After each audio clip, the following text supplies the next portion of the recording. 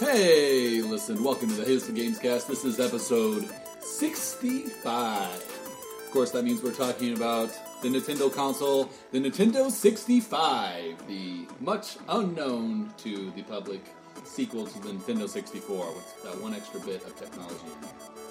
Wait, was that what the, add-in graphics thing was that came with Donkey Kong? The expansion pack, yes. Yeah, that's the Nintendo 65 codeword right there. Kicked it up to a 65. Thank you for joining us here today. If you like Nintendo 64, check out last week's episode. We talked a little bit about our favorite N64 memories. But joining me here today, my name is Jeffrey Morris, and joining me here today is Nathan Wagner. Hello, and what is up, guys? Also joining us, Rob Douglas. Hello. And we have a fun show for you guys today because there are some new releases that we've been playing this week. My highlight of the week, Nintendo released a brand new console. My favorite time of year. Every time Nintendo puts out a new console, which used to be every 4 or 5 years, it was always a very special time for me. But now we're getting these classic consoles every year now, and I opened it up on Friday. Nathan, you were there with me when we unboxed it, and it's a really, really cool package. Yes. Look up our Twitter photo, and you can see my beautiful face holding it. But the package looks really awesome. So we'll be talking a lot of impressions of that. We also got a review code for Golf Story for the Nintendo Switch, so we'll be giving you some of our impressions and early review of that. But first, we have some news stories we wanted to tackle today, and so first one's a pretty big one. The head of PlayStation, his name is Andrew House. He's the guy who does most of the big E3 shows and PSX and stuff. He just randomly decided to step down today, and it's not like, I'm retiring. I'm enjoying my retirement out in peace. It's not, I'm going to Microsoft or some other company. He just kind of said, it's time for me to step away. I've loved PlayStation. I've been here for over 25 years, and it's time for something new for me. So, what do you guys make of this? Well, I'm going to miss his beautiful British accent. Go ahead, I wonder what decision internally made him make that decision, because that's kind of it sounds very like someone said something on the inside, or they're going a direction, and all the PlayStation people are like, hey, let's go this direction. He's like, I don't really agree with that, so it's time for me to go. I honestly think it probably just has more to do with the fact that he's been working so hard for so long. He's probably ready for a break. It is interesting to note that we've seen some relatively big PlayStation people step down, like Jack Tretton, the head of, I think it was PlayStation America, stepped down and is doing something else. I think that was about a year and a half ago now. And now the head of PlayStation overall is stepping down. So I don't... do you remember who's replacing him? I don't remember the name. It was a Japanese name. Yeah. Somebody who's been there for a long time. Someone's kind of his immediate successor as of now. We'll Yeah. see if that changes or not. I know with, when Mr. Iwata died at Nintendo, Kimishima was kind of his successor for the interim, and then they just kind of kept him. So, so we'll let you know if, there's any changes and they bring someone else in. But, just kind of interesting that face and kind of name that's been really iconic, especially for the PS4 he's era. Had a lot to do with talking during their E3 showings and stuff like that, especially in the last couple of years more and more. So we wish the best to Mr. House. I'm interested to see what he ends up doing next. Maybe he's going to become a painter or something. I don't know. So moving on, PlayStation Plus games are now out today.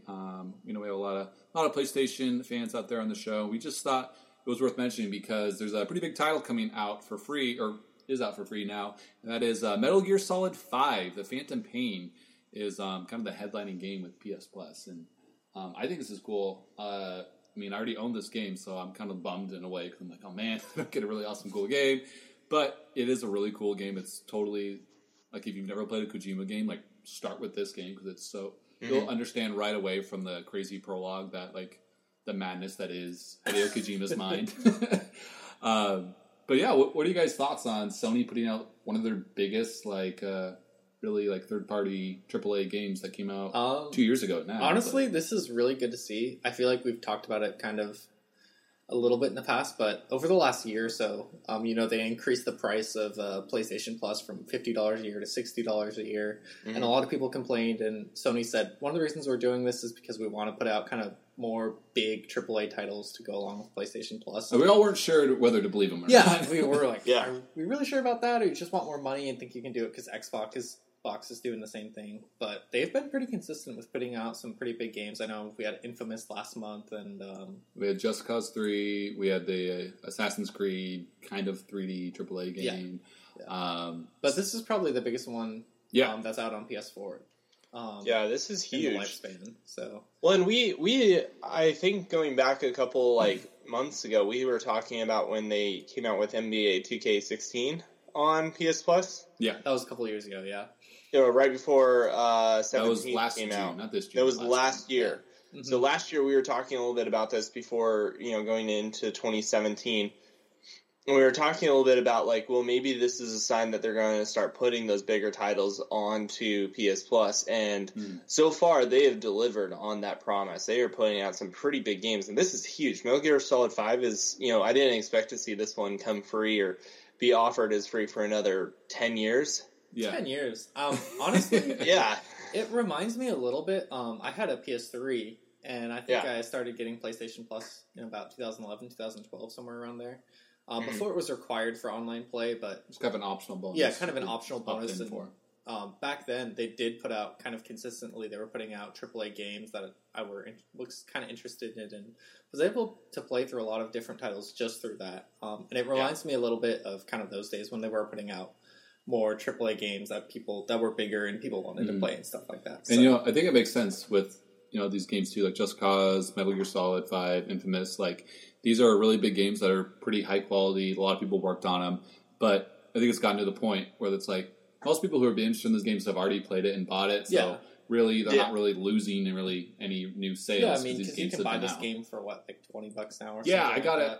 I got it last year for I think $15. Yeah.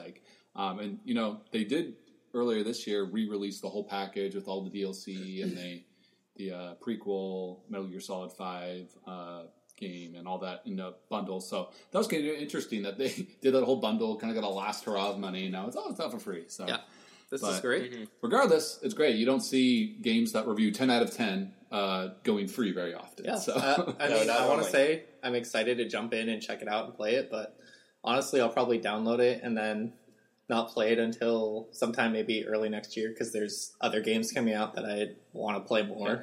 And this is such a huge game. It's like Breath of the Wild where there's so much to do, so much to explore. Yeah. You really take on tasks any way you want. You could get hundreds of hours into this game. So, so let us know what you think about Metal Gear Solid 5 going free on PlayStation Plus starting today. Let us know if you're going to be checking that one out. Next quick news piece that was worth mentioning. The Nintendo World Championships is returning this year, and it is going to be broadcast live this weekend, October 7th. And so... Is that this Saturday? I believe that is Saturday, 4 days from now, yes. So I remember, Nathan, you and I watched the Nintendo World Championship that was happened 2 years ago. They skipped last year. And they did some crazy Super Mario Maker challenges, remember? Where they just had these insane levels, and they all had to try to beat each other's times going in blind. It was really fun to watch it, because they did it kind of as a part of their E3 presentation. Yeah. So they brought in all these different people, and at that point, I don't think Mario Maker was out yet, so we got to kind of see cool parts of that game. Yeah, exactly. And they kind of debuted the Samus Returns game, the Metroid Blast Ball, and they had the new DLC characters in Smash. So someone was playing as Roy in the Smash part of it, and what I thought was cool was it wasn't just a one-game tournament. Yeah, they did this huge giant bracket, and they played I think 4 or 5 different games throughout it. Yeah, and so they did announce that new Blast Ball game, and so kind of keep an eye on it this weekend. There might be some type of smaller announcement that could come out of it, maybe. But I'm honestly, I kind of forgot about this because when they originally announced the tournaments, I was looking at, and I was like, oh, there's one pretty close to me, but one, it was on a day that I had already been scheduled to work, and then 2, it was playing Mario Kart 7 to get in, and I was I did the same thing. That's kind of, I don't really want to go stand in line to play that game, and I don't think I would win anyway. So for those of you unfamiliar, basically, I think they have 8 people who qualified at 8 different events throughout the country. There was one up here in the Northwest. And those 8 people are going to compete with 8 kind of invited guests who are more like pro streamers and gamers and stuff. And they just do all this crazy stuff. And the cool part was the guy who won it last year was just some random dude who walked into a Best Buy and qualified. and now he's kind of got a following, and he's like a professional Smash Bros. Player now just because he's, got all this attention and stuff. So yeah, that's really cool. Pretty cool. So definitely keep an eye on that. It's a really fun kind of esports show that really anyone can enjoy. Rob, you want to get us our next news piece here? Yeah, so Star Wars Battlefront 2 beta. We've all been kind of holding our breath waiting for Star Wars Battlefront 2 to come out. It looks like it's going to have a bigger story. It looks like it's going to have better gameplay. It looks like it's going to be just kind of build upon, kind of trying to do the Destiny 2 to Destiny 1. Mm-hmm. And that beta starts, I believe, tomorrow. It begins Wednesday at 1 a.m. Pacific. So a if couple you hours. pre-ordered the game, it'll go live. Oh yeah, Wednesday. that's only for pre-orders. And then if you didn't pre-order the game, they'll give kind of, I think, a couple days to let people who pre-ordered it. Open beta starts. I think it's on Friday. Yeah. Yeah. And they'll just go through the weekend. So it'll end on Monday, and they have Arcade, Strike, Starfighter, Assault, Galactic Assault. So there's 4 different modes there. Which is a pretty significant chunk for beta. Usually, a beta has maybe 1 or 2 different modes or things to do. Yeah, I'm kind of excited. I kind of forgot they were doing a beta, so I'm excited to jump in and try it out. I know you and I both kind of, Jeff, were burned by the first game. Yeah. So I'm kind of hesitant on this one, but it does look like it has some really cool maps, and they're adding a lot more modes. They're promising a special loot box, including a Darth Maul exclusive emote if you buy the full version, if you played the beta. So I know you're really excited for that Darth Maul emote. We'll see. Rob, do you think you'll play? I'm actually thinking I'll play it this weekend and just see if I can get into it, maybe just for an hour or 2. Yeah. It sounds like they also will have a lot of characters will be unlocked for this beta. A lot of just like good quality stuff that normally you don't see in a beta, and I think they're really trying to. I think they're trying to prove a point. I think they're trying to prove, hey guys, I know the first one was maybe a little disappointing, but we're trying to fix all of our disappointments and make this a little better. So hopefully, here's hoping, fingers crossed that they succeed on that. Sold like 14 million units or something like that. Well, I'm sorry, you're just so sad about that, EA. I'm actually looking forward to this beta now because I was, like Nathan said, kind of skeptical of there being a lot of good content in the game, at least at launch, and. But the beta is perfect because if there isn't a lot of content, it gets old fast. Like, it's a beta. You get to play for a day and, you get your feel. You get a good feel for what the game is like. Yeah. Regardless, it sounds and looks really, really nice. Like, yes. They do such a good job making those environments so photorealistic. And, I'm being a big Star Wars guy, it's worth at least jumping into for a day. So, yeah. Mm-hmm. So we'll give some impressions of that next week for sure. But Red Dead 2, that trailer dropped this week. Red Dead Redemption 2, they're still sticking to the guns that it's coming spring, like early 2018. So like April? I don't know. I don't think it was going to come out before May, but... it's promising to see a trailer drop, so... Yeah, and the trailer looked pretty cool. Rob, you were saying it had some connections to the first one's story a little bit. Yeah, so just kind of some highlights of this. First off, they added a couple of key features that people really wanted, such as the bow and arrow, which is a new combat form. So they actually will have bow and arrow. Looks like hunting will still be a part of the process Horizon and everything. Zero Dawn influence there, maybe? Yeah. Well, and also set in, Western times, you got to have the Indian bow and arrow, right? I mean, whoa, Rob. You got to be appropriate here. Watch what you're saying. But it sounds like what the storyline, it sounds like it's taking place before Red Dead Redemption, maybe 10, 20 years before the first game. And it looks like we'll follow John Marston's gang. We saw some of the gang members from the first game in the trailer. But they all looked a lot younger. So there's this premise that we might even see John Marston, the main character from the first game, but... Yeah. I thought it was a rival gang that kind of you're a part of. Like the character you play. That's possible. I think I was looking into it. I didn't actually play. I played only like the first couple hours of the first Red Dead, so I might be going completely crazy here. But I was looking into it. I think I was reading that the main character that you play as, you actually meet in Red Dead Redemption, and he's kind of a jerk. He is a huge as I could Interesting. understand. Yeah, basically you were playing, like, the first one, John Marston's sort of a moral gray, but he's trying to do right by everyone. Right yeah. He's trying to get back on the right track. Yeah. So, I mean, unless you're Jeff and you're tying women up and sticking them on train one tracks. time just to get the trophy, guys. One time. But it sounds like this new character, Arthur Morgan, is an all-around just kind of jerk. Yeah. And it looks like you're going to play more like the GTA. You're definitely the bad guy. Which is kind of a nice turnabout for the series because, you get to play not just the moral good cowboy, but you get to actually play like the villainous, the black hat wearing cowboys. So I hope it gives you some choices, like... Yeah. Maybe it gives you some choices if you want to do kind of the good or the bad or something like that. I think that would be... Well, it's on most Rockstar's games. Yeah, like most Rockstar games. They have some sense of moral choice to certain things, but they also allow the players to do a lot of their own thing. And I think if they're taking a lot of lessons from GTA 5, which had a huge open world and had an incredible just... the way they presented things in GTA 5, beyond just sort of the moral ambiguity of it, there's some really good concepts in there, and I think... and I hope that they're learning from that and using that. Definitely super excited because, GTA 5, obviously it's a great game. I played it a little bit at a friend's house, but I just don't really love the setting of it and kind of what you do. Sure. So the Old West setting just gets me super excited. And the trailer, this game looks insane. Like, it looks so the beautiful. Environments and, the tone and the setting of Red Dead, the original Red Dead Redemption was the best part. You feel like you're really playing this game in the West, had all the music and everything. So, being able to kind of go and see that in an even more beautiful, advanced world that they've had all this time to make since the second one came out, I think is, or the original Red Dead came out. So, well, and if you watch the trailer, one last thing, they do say that all of this is captured in-game PS4 footage. So, yeah, I believe it. So, I mean, obviously some of it's cutscenes, but it looks gorgeous. Yeah, it looks awesome. So, next news piece here.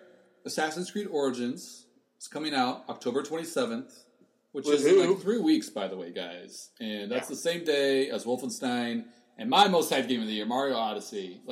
To say to me that we're going to be playing new Assassin's Creed, a new Mario Odyssey, on the 27th, when, beginning of the year, we didn't even know those games really, existed for the most part. Yeah. It's kind of crazy that those games are already kind of coming out. But Assassin's Creed Origins is going to have a zero combat version that's going to be coming out early 2018.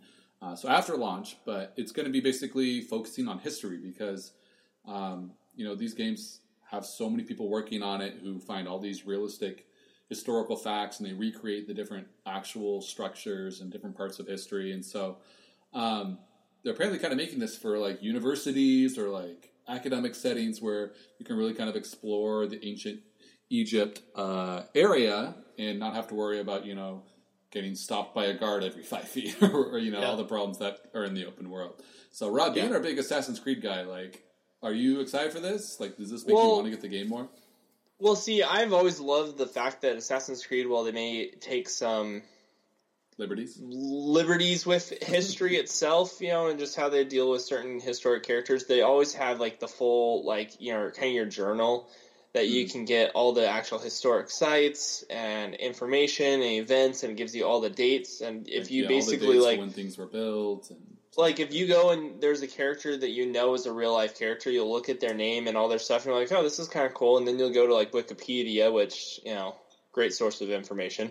But you'll see that the dates actually match up. And it's not just because someone went and changed the Wikipedia page, but, those are actual historic dates. And you can see that. And so the fact that they're actually putting out an entire mode for this is pretty exciting. I think it'll be a good way to kind of get people...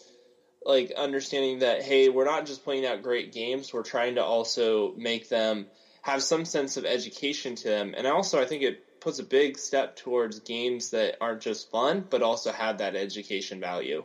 Yeah, I think it's really cool. I just wonder if anyone, how you would even use it in an education. You're a teacher, Jeff. Could you see any way using this in an educational setting? Like I use Google Earth with my students, and so like if we're reading, a story about Jerusalem or ancient Egypt or something, a lot of times I'll zoom in and we can see these actual places that we're reading about on Google Earth and see that these are real places. They're not just a fictitious place we're reading a story about.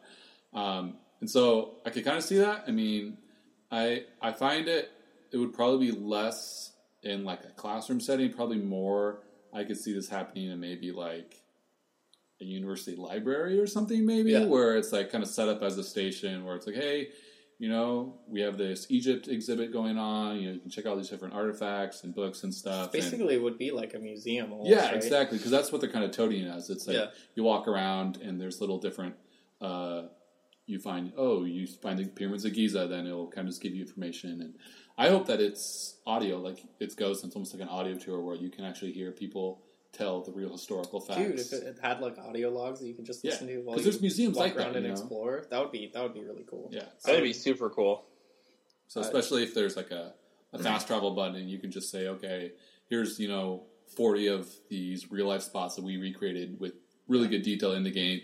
Jump to anyone and just kind of explore it as we tell you about this real life place would be cool. Yeah. The other thing this says to me is I guess Ubisoft feels really confident about kind of their world that they've created and stuff like that. Like they want people to kind of go in and look at it and not just kind of glance at it as they're running by on a part of a mission, but really examine in detail what's going on. So that's encouraging just for the overall game and the kind of realisticity and authenticity of it. Yeah. So pretty cool. Maybe we'll see a trend. I think more games that have this, I guess the better, really. I mean, it's kind of cool that they're putting it in there. For sure. We'll see how it is when it comes out next year. So, last piece of news. Sonic the Hedgehog, the fastest thing with 2 feet, is getting a movie. It's been kind of in pre-development for the last couple of years. Sony had the rights to it. And they were going to plans were to make a live-action movie with CG. So, like, probably putting Sonic in, like, a real-life action movie. So it'd be like Sonic NBA Jam? Space Jam? Space Jam, sorry. Kind of, yeah. And so, basically, Sony kind of let the rights kind of fade away. And so Paramount has now picked it up. And it's gained a lot of traction. They've put some big names attached to this movie project now, including, I forget the name, but he was the director of the Deadpool movie. He's the executive producer on the Sonic the Hedgehog movie that's being made at Paramount, apparently. Still apparently going to be live action with CG, but I thought that we would do Paramount a favor and we would give them our plot suggestions. And so, Sonic the Hedgehog movie, what do you guys want to see in a live action CG Sonic the Hedgehog movie? I want to see Sonic have a romance with something that's actually a hedgehog, not a human. Well, there's Amy, isn't there? Yeah. Please don't bring Amy to the big screen. Yes, Amy. Die in the console game. We want Amy and Sonic. So you're thinking like a rom-com kind of sort of style movie. I'm feeling the rom-com. Oh, goodness. Sonic and like his girlfriend moving into an apartment and trying to fit into the real world. Yes, exactly. I love it. I'm down. I love it. I like it. My idea is I want kind of a action thriller movie where Sonic is trying to defeat Dr. Eggman, but halfway through he tragically dies, and Shadow the Hedgehog has to step in and kind of finish it out for him as the anti-hero. Yes. There we go. And, use his guns from his solo Shadow game from the GameCube days. And exactly. The dark, edgy side of Shadow. Exactly. It needs at least a PG-13 rating. At least. You can't go R, but it's got to be PG-13. From, like, reds and blues and greens to, like, halfway through the movie when Shadow comes in, it all goes to, like, was it Sin City? Yeah, it's just like black and white. Red blood everywhere. Oh, gosh. That's hilarious. Okay, for my idea, I want Sonic the Hedgehog, the 4D, user-created movie theater experience. So is he going to, like, shoot quills at us or something like that? No. In lieu of the Sonic Forces enabling your own OC original character Sonic designs, I want them to make some type of companion app where you make your OC character, and in the movie, your character teams up with Sonic to defeat evil, and you put special 3D glasses on that makes your character appear rendered in the movie. Hey, that would be some pretty cool technology if that actually happened. That'd be amazing. I would go see it just for that, even if it got like 3% on Rotten Tomatoes. There would be thousands of Sonic fan fiction writers who would go and see that movie. Oh my gosh. Thousands of them. Have you thought about all the crazy Sonic fan fiction we're going to get here when Sonic Forces comes out? It's gonna be all over the internet. It's gonna be real bad. Yeah. Apparently Sega hasn't learned anything from the success of Sonic Mania. With every new trailer drops for Sonic Forces, I'm like, what? Okay, I haven't looked at it, but I heard that the new story trailer for Sonic's Forces makes the game look actually semi-decent. Really? Yeah. I haven't looked it up, but I need to go look it up and see if that's actually true or not. I feel like if Sonic can get anywhere above like a 5 on IGN, they're doing way better than pretty much the last 15, 20 years of Sonic. It just looked like a lot of the physics stuff is even like weird. Like Sonic Mania, felt really fast and just like the old games. And then I saw some footage of Forces that a guy captured at an event, and like he just like stopped rolling when he went down a hill, and like it was just, it feels like they're trying to get the physics and stuff down right, which is like that's the most important part of a Sonic game. Make it fast, make it feel good. So yeah. Anyways, Paramount, you're welcome. We expect our commission check in the mail. Moving on, segment 2. We're going to talk about new releases. So we're going to start off here with the SNES Classic. Super Nintendo, obviously one of the most beloved video game consoles of all time. Nathan, you were telling me you know a lot of people who say that's their favorite console ever. And there really is just a really, really good library. And there's something about those games that are so timeless. And the music, the art style, the way the game looks and play, like it's still very much accessible still. And that goes for like almost all the games that are on the Super Nintendo Classic. Well, and even thinking about like, for example, the game we're going to talk about in a little bit, Golf Story.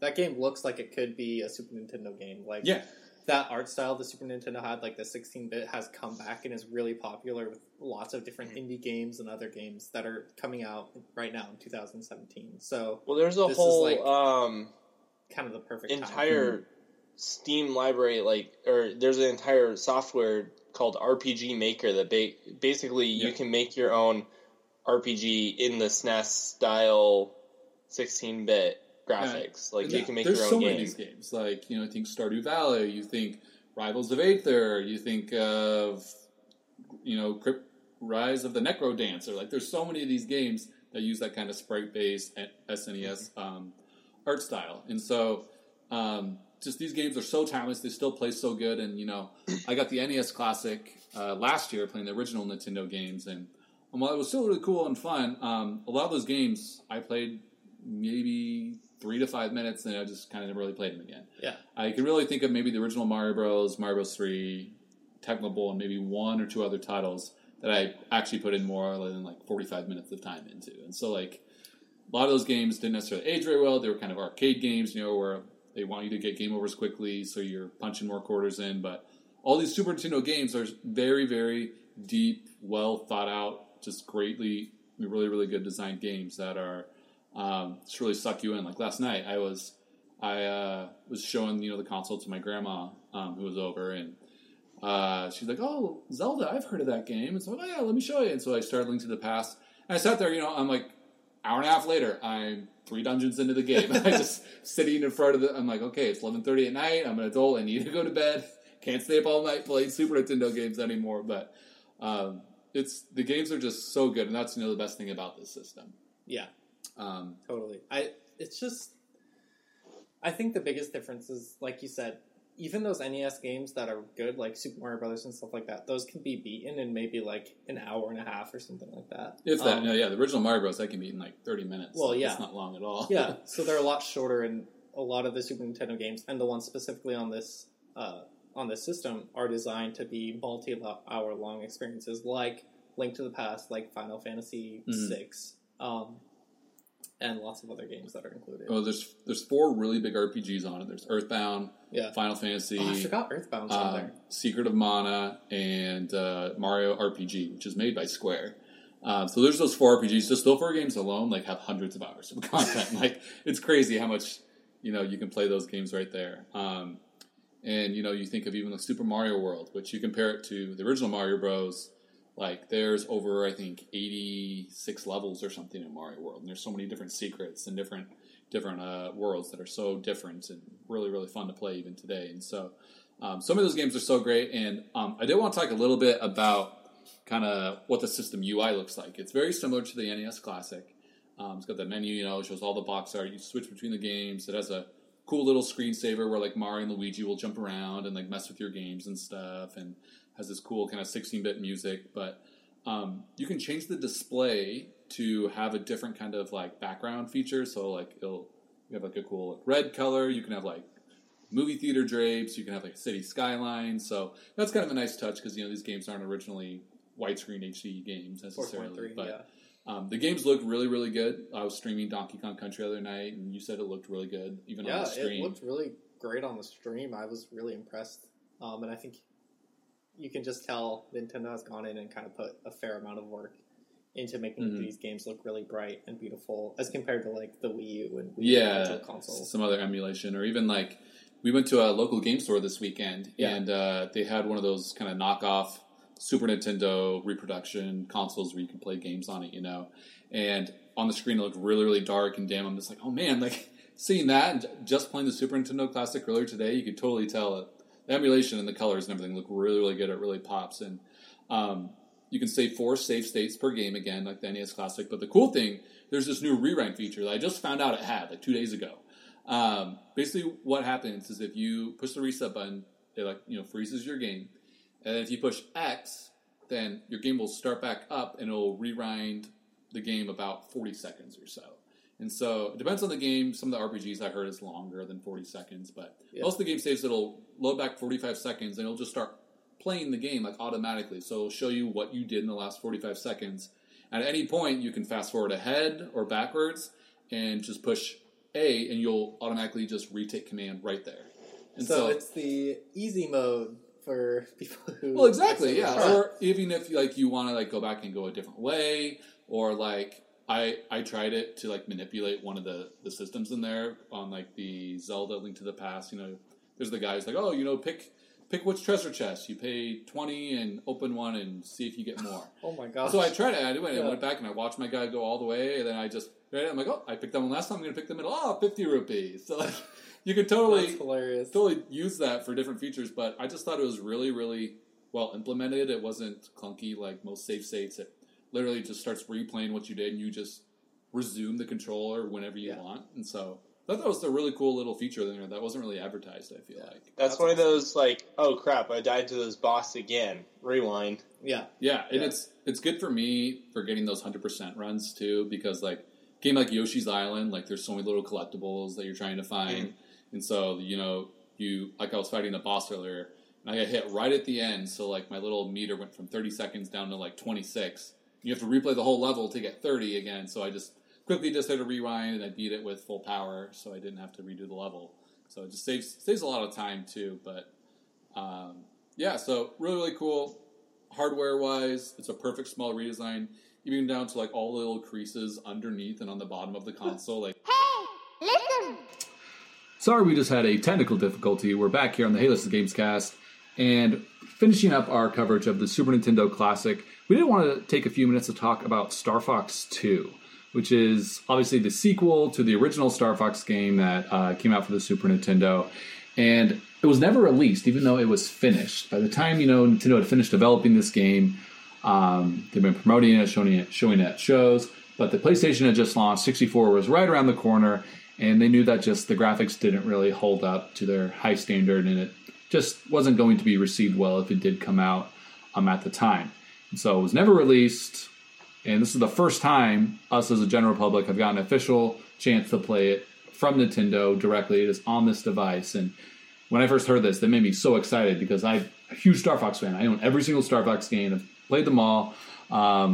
Big fan of the series, and being able to play this Shigeru Miyamoto Star Fox game that's never been really seen by human eyes before was really exciting to me. And so the coolest thing I really appreciate about this game is you can see all these different influences and mechanics that were in this game that were later reworked into other Star Fox games. So, like, the Star Wolf team, for example, pops up and you have to fight them in a deep space battle, in Star Fox 2 for the Super Nintendo, and like that didn't happen until Star Fox 64 rolled around, a couple years later. So there's tons of little things like that you just see these mechanics and characters and things that were introduced that later just kind of work their way into future games. And I think it's something Nintendo does do a lot. We just don't really see because, they might have tons of ideas for our Mario game, but they'll usually, put a lot of them in their back pocket and focus on their core mechanic or gameplay idea. A couple years later, you might see it come back again. Yeah, that's something. Would you say that a lot of? Would you say that Star Fox 2 is a good game?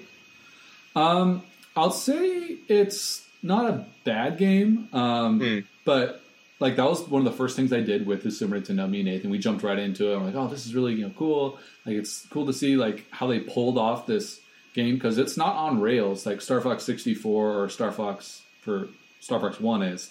You're in open space like for the majority of the game, so you're wandering around space, you're flying into enemy battleships, turning into like the chicken walker that came back in Star Fox Zero, going around a 3D space to shoot a boss, doing dogfights in the air from a first person perspective, and so it's just really cool to see these different ideas, and we had fun with it. But as soon as I started playing the other games on the Super Nintendo Classic, I'm like, these games are so good. Like, why would I go back and play Star Fox 2? Like, it's honestly it's just such a cool because it's basically like a lost piece of history that has come back now, is available widely for people to play.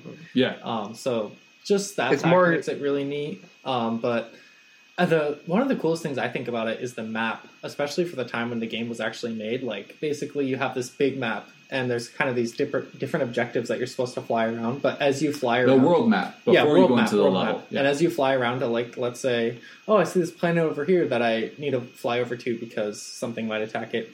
As you're flying over there, enemy ships might fly towards a different planet. And you're like, I need to go and protect those things. So the map kind of interacts and reacts to what you're doing.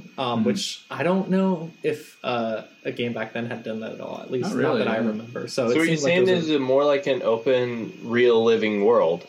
Kind of, yeah. Kind of. I mean, in a very limited sense. the majority of games at that time. Way, yeah. Yeah. I mean, and if you played Star Fox Command for the DS, that's probably the heaviest game that drew the heaviest from Star Fox 2, because it does have that touchscreen map with the different planets and ships, and you would draw routes for the different ships, and they would do encounters with missiles, and it was all range mode, just like this game. And so seeing that they originally had this idea in 1995 on this 16-bit 2D console and made it kind of work, and the controls are a little bit wonky because you don't have two control sticks like we're used to nowadays, but being able to control it with a just a regular Super Nintendo D-pad and shoulder buttons and everything, and it is playable. You can play through and beat the game and stuff. It's just kind of really cool to see the history and just how this this game had, because if I would have played that game when I was 1995, like I would have loved it as a kid. Yeah. That being said, as soon as I got the 64, I probably would have never played it again. Yeah, exactly. And I'm sure Nintendo had good reason to cancel it because the PlayStation had come out at that time and that had true 3D graphics instead of... Yeah.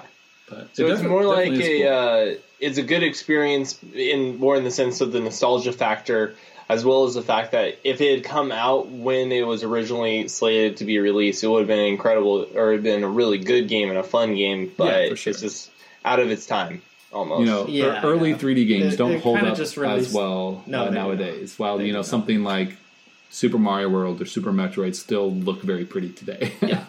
I was even playing a little bit of Final Fantasy and Contra last night on it, and they just have these huge, character sprites, like these giant boss enemies that just look so detailed and so gorgeous even today. Well, and shout out really quickly to Kyle Anthony on Twitter, because he asked the question, he's like, so do you guys think there'll be a N64 classic? Because Nintendo's on the NES and SNES.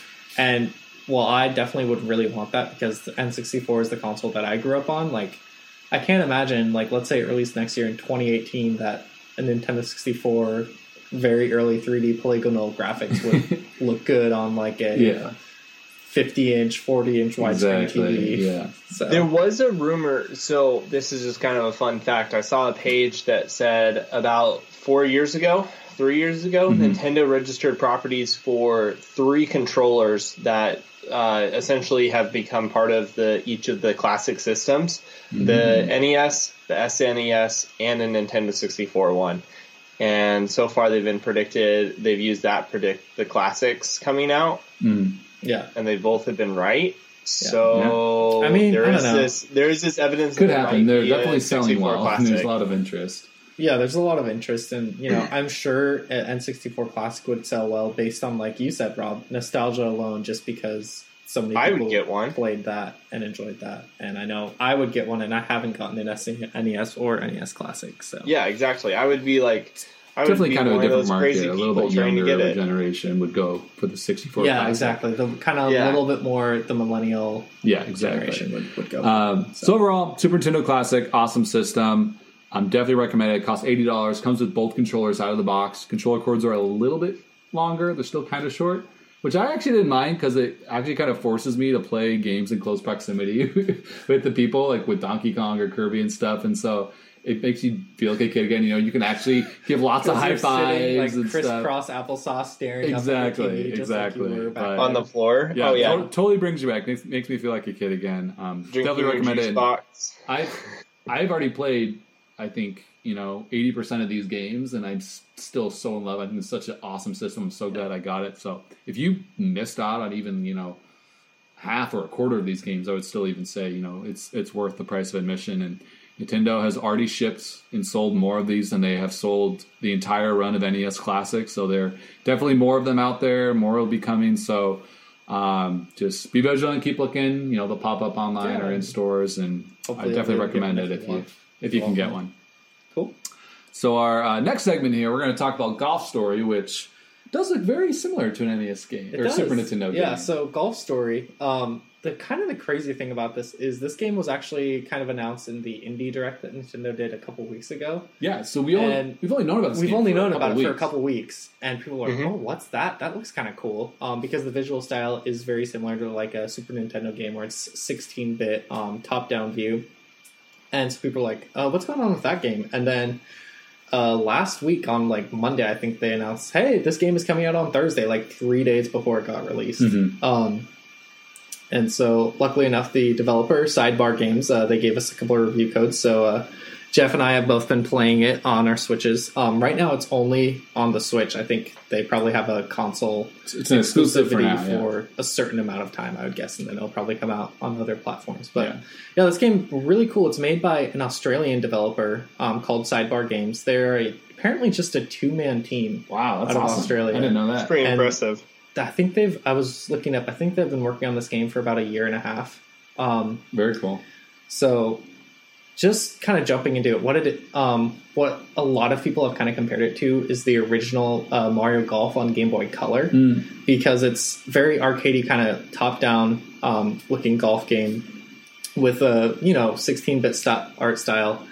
And then not only do you kind of play through golf tournaments and stuff like that, but there's also tons of little kind of side quests and challenges that you do go around. So instead of just going from like, hey, I played this tournament on this hole, now I just move on to the next tournament.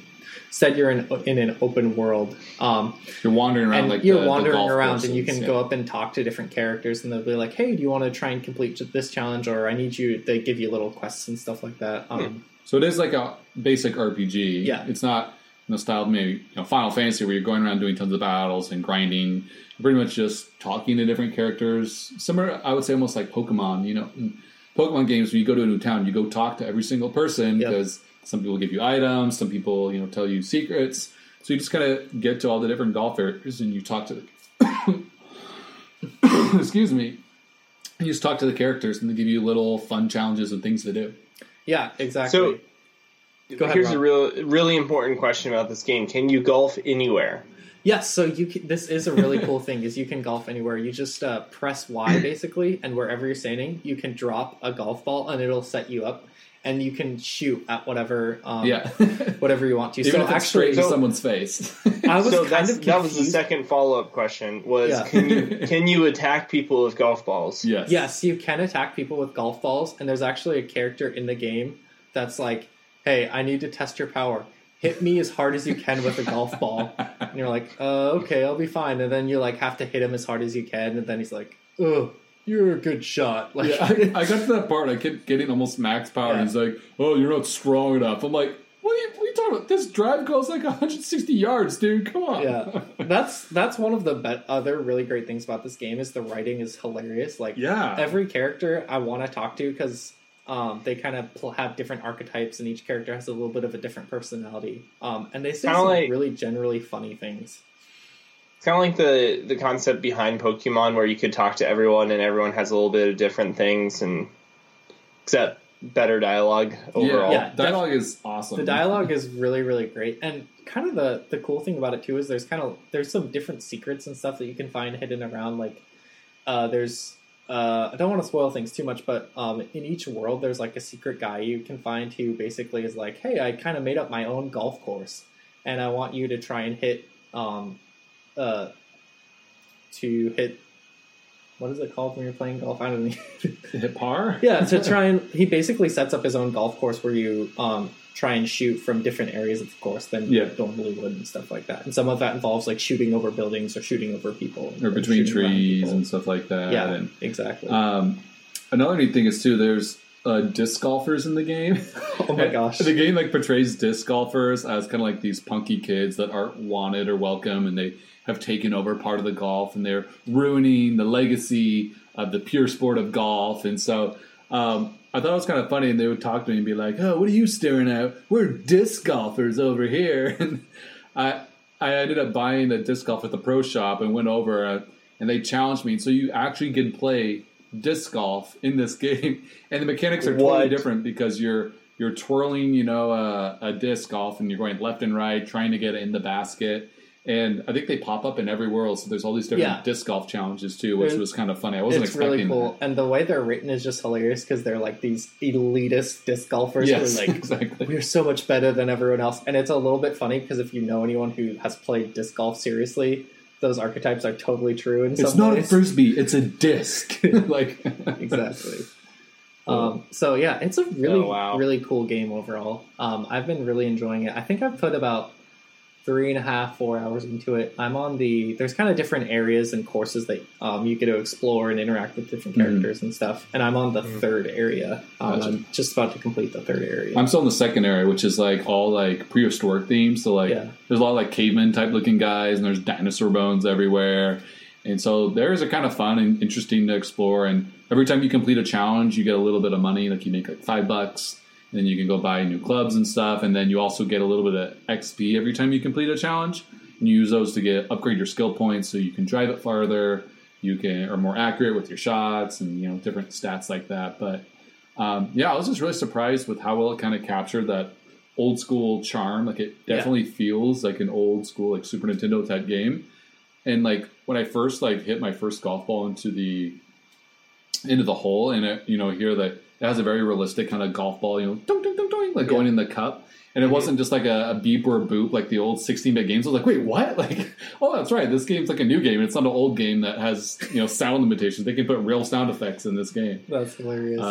And it has quick play mode too, where if you just want to play straight golf, you can do that. And and it has 1 or 2 players, which is really cool. So you can theoretically bring your Switch and be like, hey man, you have like 10 minutes and play around a golf with your friend or whatever. The actual it's very quick too. Yeah, like, the actual kind of feel of the golf game and stuff like that, like when you're actually playing golf, it's pretty simple. It kind of has like the 3-hit trigger that you press the button in the right spot and you'll get a good shot based on accuracy and power and stuff like that. So it's not very complicated, which I know I really appreciate. I guess the biggest thing so far is just the game is pretty easy overall, but I think the point is to be able to have everyone, whether you're, you actually like golf and really enjoy it, or if you're someone who has never really played golf before. It's I feel like it's not Jack. It's not like Jack Nicklaus. No, it's not like Tiger Woods or PJ Tiger Woods, whatever that is now. But it's definitely. It's not made would by you guys say it's? So you guys would say it's worth the buy? Yeah, it's. I think it's $15 on the Switch which is eShop pretty right fair. now. Yeah. And it's actually number 1 on the charts. Yeah, it's actually. I was looking up. It's number 1, the number 1 selling game on the Nintendo eShop right now, which is really really cool because I think the game is totally worth it, and plays really well. The dev team has been really supportive of kind of behind the game and stuff like that. Yeah, and there's a lot of followers on the show who've been tweeting about it on Twitter, and everyone seems pretty happy with their purchases and stuff like that. And if you're interested at all in light, funny RPGs similar to like maybe Earthbound, it's a very hilarious 16-bit RPG, or you even like just golf games in general, definitely check it out. My only complaint really is that it isn't very hard. Like, it kind of chooses your clubs for you. You can obviously modify it and make it harder for yourself if you want to, but it is definitely very, very accessible, which, this is coming from the person who plays NES Golf annually with my dad all the time. And that game is pretty brutal at times, but it is pretty easy, so don't feel like, if you're not a big sports guy or haven't played golf games before, you can totally pick it up and feel successful. Which is good. Exactly. I think when we were first playing, you said you kind of made a good point. You were like, this kind of feels like a golf version of Earthbound, which I can totally see. Yeah, based on what it looks like in the characters. Because you're playing as like a kid basically, who's trying to grow up and basically become a professional golfer, and you're in this club interacting with all these different other young up and coming golfers who are getting trained by the coaches. They all act like they say very kid-like things that are really humorous and insults and stuff. So it definitely has that feel. But yeah, definitely check out like Golf Earthbound meets Pokemon with golf. Exactly. Something like that. Yeah, I like it. Golf Story. It was fun. But definitely check out Golf Story for Nintendo Switch.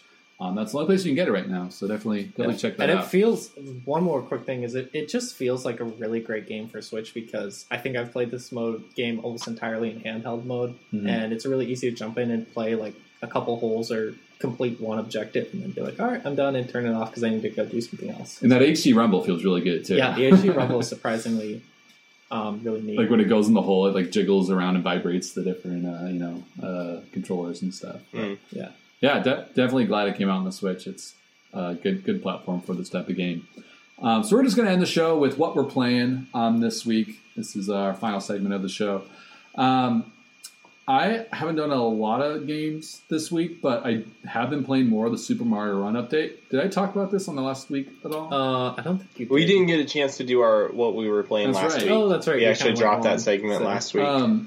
Yeah, so Super Mario Run got an update. It's only $5 right now. It's discounted, half off until I think the next 10 days or so to like celebrate October this. 12th, I think, or somewhere around there. And I bought the original game for $10 and I really enjoyed it. After I beat all the levels, which there were 24 levels in the original game, and there's a couple, the Toad Rally levels were kind of like Endless Runner type levels that had some new stuff, but for the most part, you're kind of replaying a lot of the levels over again. So this new update adds in 9 new Star World levels, and so that brings the game's level total from 24 up to 33. And these new levels aren't like basically reskin, copy, and paste textures. These are literally all new levels that have enemies and worlds and different designs and features that aren't in any of the other levels. So like, they put a lot of time into this update, and I can totally tell. And I was excited because I saw these 9 Star Worlds. I'm like, great, I've already unlocked every single coin and every different challenge in the game. I've 100%ed it, and so when I went to jump into these 9 harder Star World challenges, I had to unlock the different ones by doing different objectives. So like, one you unlock by beating the game as Peach. And so, you went back and fought Bowser as Peach, unlocked that one. There's another one that you had to defeat this level that had Goombas all over. I think it was World 4-2 or something. And you had to beat the level without touching any of the Goombas. And so like, I had to replay it like 6 times. At the end, I kept accidentally sliding into a Goomba and stomping him. And so it's really cool because you actually have... It's a lot of fun on just unlocking the new levels, too. You talking about this makes me want Nintendo to put some kind of achievement system in the Switch. Because... achievements like that where it challenges you to complete something based on doing something certain like that, those are the best kind. Yeah. And so if they're doing this for Super Mario Run, they could do it for a lot of other games. So Totally. Well, and those are just the best achievements overall, the ones that you're like, well, this goes against everything I know and believe about video games. Yes, exactly. Like, try doing this objective in a optional, more difficult or weird way, that you wouldn't normally do. So there's 9 new levels, and then there's also a brand new mode. Previously, there was only, the Toad Rally mode or the World Tour, which is the standard levels. there's a new mode called Remix 10 where you play through 10 very, very short micro levels. And like these levels are literally so short, they're only about maybe 10 seconds tops. They're 5 to 10 seconds long. And you go very, very quickly. There's 3 new rainbow coin collectibles that you try to get. And then as soon as you hit the flagpole, Mario immediately jumps off and keeps running. And the next level comes straight up. And so you're literally just playing back to back to back to back, 10 really short, quick levels. There's this insane new music. It like remixes all these different Mario tunes from all the different Mario games. Like I loved it. I was like, oh wait, that's Mario World. Oh wait, that's Mario 64 music. Oh, that's and then you just play these different kind of randomly generated shorter levels. And every time you beat it, you get a little loot box that adds new stuff to your kingdom. And eventually, if you played enough, you unlock Daisy as a new character. Which I don't know why it's Daisy. Like I don't want to have to play a game a ton to unlock Daisy of all people, but it is a fun new mode. This is kind of what Mario Run needed, really. Yeah, because it hadn't had really. This is about a year after. Well, 9. It launched earlier this year on everything. So okay, so it's been 6-7 months. Something. Yeah, so I think this is great. A lot of new levels, brand new mode that's really fun and accessible. Really, still the only bummer about this game is it's always online. That's required to play, so you have to be connected to the internet.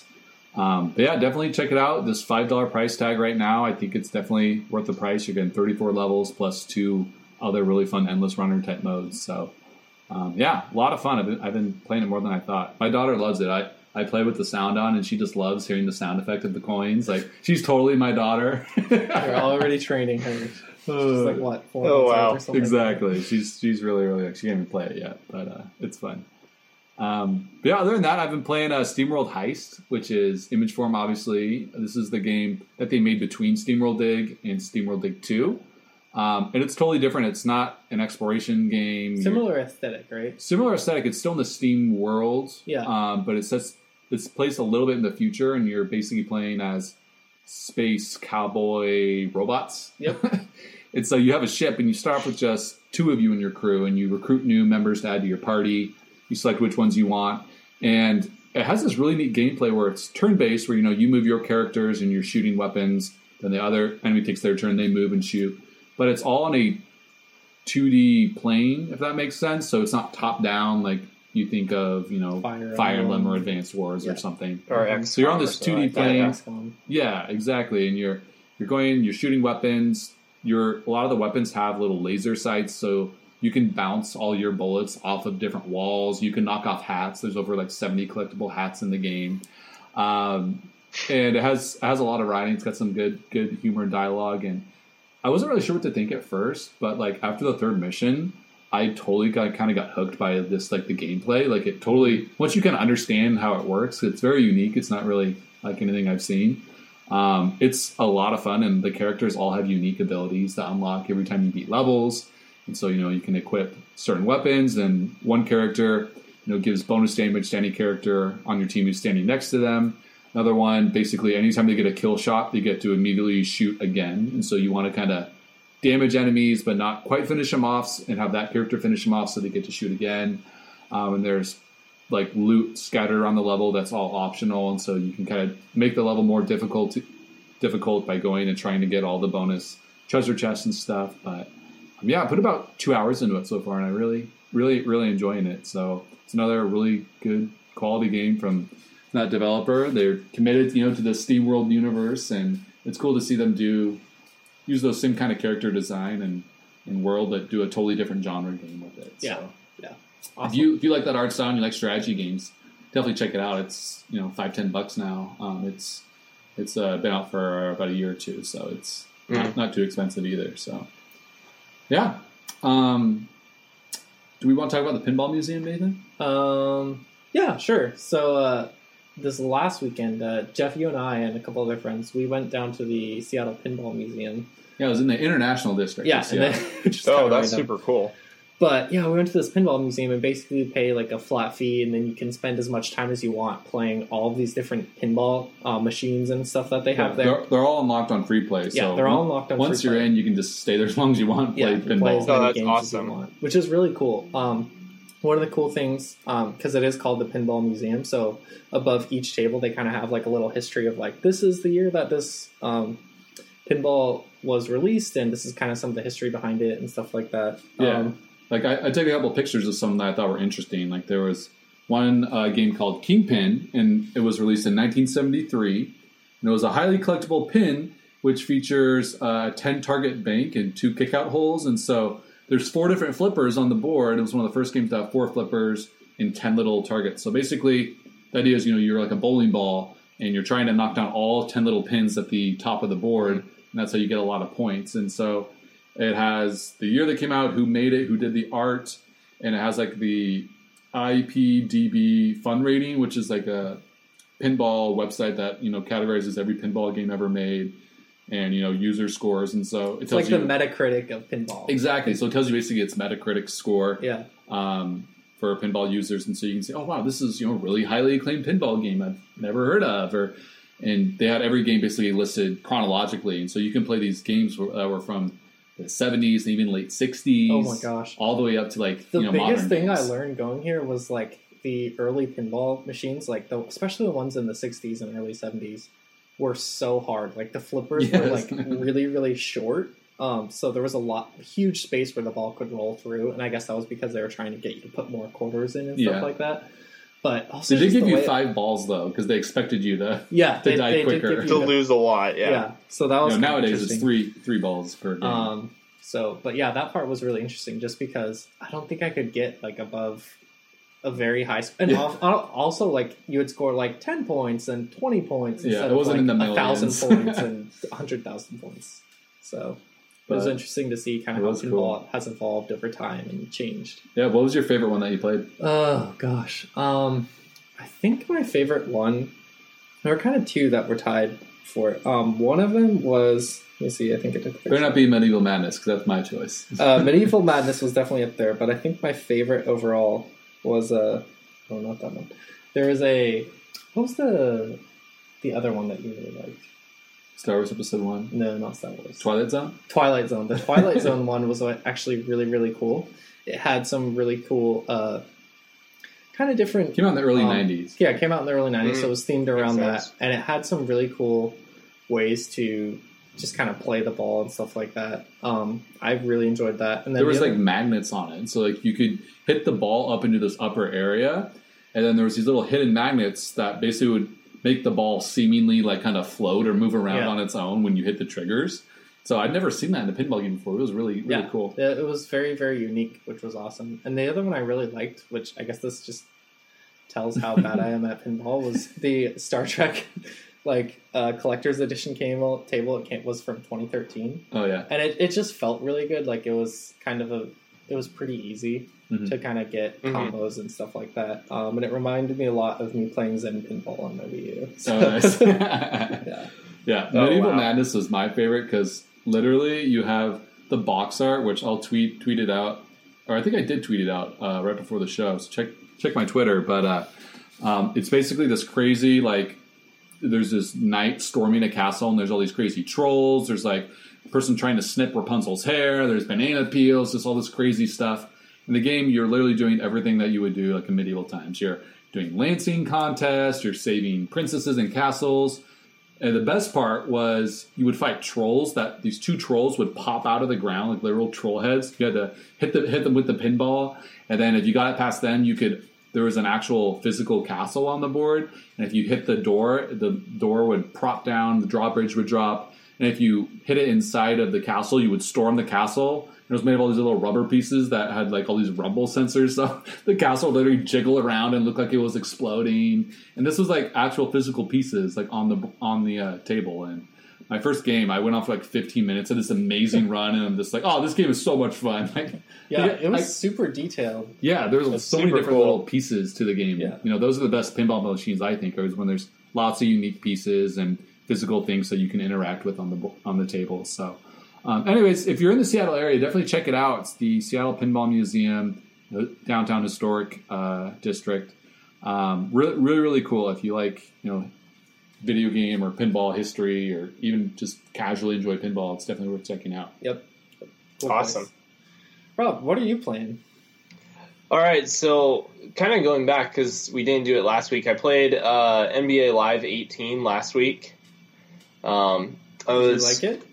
I was curious because they had the demo out for it, and so you could try the demo. And I played it a little bit, and Nathan and I are both pretty hardcore 2K fans.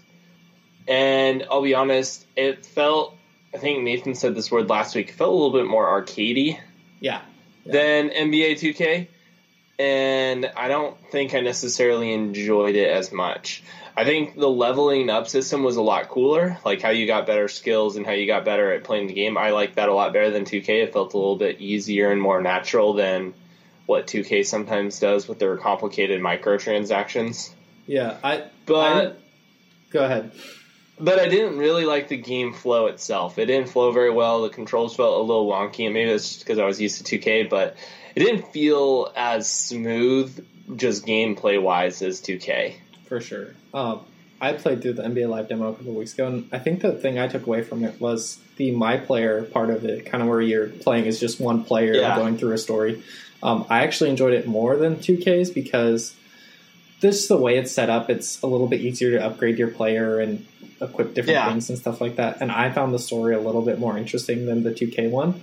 But the actual kind of 5-on-5 style basketball and stuff like that, which is the majority of the game, I didn't feel as good because they just haven't had as much time to kind of polish and refine that. And it was definitely a fair amount easier and felt more arcadey, less realistic than 2K. So something you might be into, Jeff, I guess. Maybe. Sounds like you guys are still saying 2K is the obvious choice if they're both the same price, though. Yeah. Well, it released for, I think, $40 instead of $60. Oh, really? So I think it is a little bit cheaper than 2K, which is a smart move by EA. Yeah, for sure. Yeah, I would say if they were the same price, I would pick 2K up every time, just because I feel like it was a better basketball game. But being $40, NBA Live is a little bit more tempting, and it is the arcade system is fun. Yeah, I did see that they put WNBA players in for the first time, which I think is I think that's kind of cool. That's cool really feature. cool. Although a lot of people were kind of disappointed by that because I feel like the WNBA players played more like just a regular person, like the regular players, rather than an actual unique. Well, it's better than not even acknowledging they exist, I think. Yeah, like 5'6" girl going down the court and dunking, type model. I have no idea how it actually works. I just saw that they put him in there. Yeah. But, what else have you been playing, Rob? So I also played a little bit of Stardew Valley with my wife the other day. Oh, nice. It's coming out on Switch on Thursday. Yeah, we were kind of inspired a lot by Nathan because he plays a lot of this game and he plays a lot with his wife. I was like, oh, hey, you want to try this game? And she's like, sure. So we tried it switching off every day. So I would do one day and then she would do the next day. And she was super, like, she kind of understands the game concept. Like, I was actually kind of proud of her. She stepped up and just, like, put her fingers immediately on the WASD spot. I was like, hey, you actually know that? She's like, yeah, my brother was a computer gamer, so I know enough about this stuff. That's great. That's more than I know when it comes to computer gaming. Right? But I think part of the thing with the Stardew Valley that she found a little frustrating was she would do we were trying to, like, the first quest you get is to find and meet all the people in town. Yeah. And she's like, this is stupid. This is taking too long. The people aren't even in the same place. I can't find them all. Never mind. And so she just went back to the farm and just started working on the farm. See, that's how you're supposed to play the game. Like, the game gives you quests that you can complete, but for the most part, unless they're time sensitive, which there are a couple it gives you, you can kind of just ignore it and do whatever you want in the game. It just kind of provides a suggestion if you're like, I don't know what to do. It's like, here's one thing you can do. There's a quest on if you want to play very linear, but you can really do your own. You can really do your own thing, and the game doesn't punish you for that, which is nice. Yeah. I think her favorite part was you get, like, the scythe and you cut the grass. Yep. And she's like, this is probably the most satisfying part of this whole game. Well, the cutting grass has been fun ever since Link to the Past. I will give you a pro tip on Stardew Valley. If you're picking up on Switch this Thursday or whatever, if you get a scythe, do not go, as satisfying as it is, don't go around and cut the grass right away. You actually need to save it because later on it can turn into hay. And my wife ran into this problem where she cut all her grass, and then she got a barn and was like, I have to buy hay because I have no grass to cut. So, pro tip out there for That's you. Hilarious. Thanks for the tip, Nathan. So, other than that, probably the biggest one I've been playing is Horizon Zero Dawn. Just kind of keep going in that one. I'm probably 20 or 30% done with the game at this point. I'm at 100%. Did you finish it? Yeah, I finally got the platinum on that. Nice. I need to get back from you then. Yeah, it was not a fun game to platinum. It was fun up to about 90, 80%. Yeah. And then it was really, really grindy and not fun finding because there's way too many collectibles at the very, very end. But anyways, still a great game. I've been kind of getting the collectibles as I go along and clearing the map as I go because that's just my personality. That's fine. So I've already collected a lot of, like, an entire half of the map, essentially. Nice. Mm-hmm. So, I'm just slowly doing it. I think one of the things that I really appreciate about this game is that it makes you think about what you're doing. You know, there's the type of RPGs where you just kind of grind up to a super high level and then you're just like, oh, I can just beat everything with one hit. Which I will say you can kind of do when you hit level 50. That's not, you don't get to level 50 until you're like done with the game. So. Yeah. The majority of the game, yes, I agree. I think I just hit level 24. Nice. So I'm about halfway there. But what's I think is cool is that there's different encounters with different, the enemy like robots, and how you fight them is different every time. Like how I've had to deal with this giant one versus a small one, I've had to do it differently every single time, and I think that's cool. Gotcha. So. All right. Well, is there anything else you guys wanted to mention before we go? I just want to shout out to NBA 2K18 on Switch really quick. I've been playing it a lot. It's already my second most played Switch game. Wow. Which is crazy. That's saying a lot. It's really fun. There's a couple problems with it I've found. Still waiting for the patch to come out. Like, 2K claims they submitted it to Nintendo and it still hasn't been approved yet, so that's kind of frustrating. And then also, there's a couple challenges I was trying to complete where you have to basically play online with people. And I was trying to do that the other morning before work, and I wasn't able to find a match. So that's kind of usually can be a problem with Nintendo just because there's not as many users and stuff playing online. Yeah, the online's just not good. Yeah, the online is just not as good. So that's a little frustrating. But overall, it's still a really fun game, and especially portable. So you're glad you got it on the Switch then and play it portable and stuff? Yep. Nice. All right. Sweet. Well, that about ends our show this week. Thank you so much, everyone, for tuning in. We will leave you with the Donkey Kong Country theme.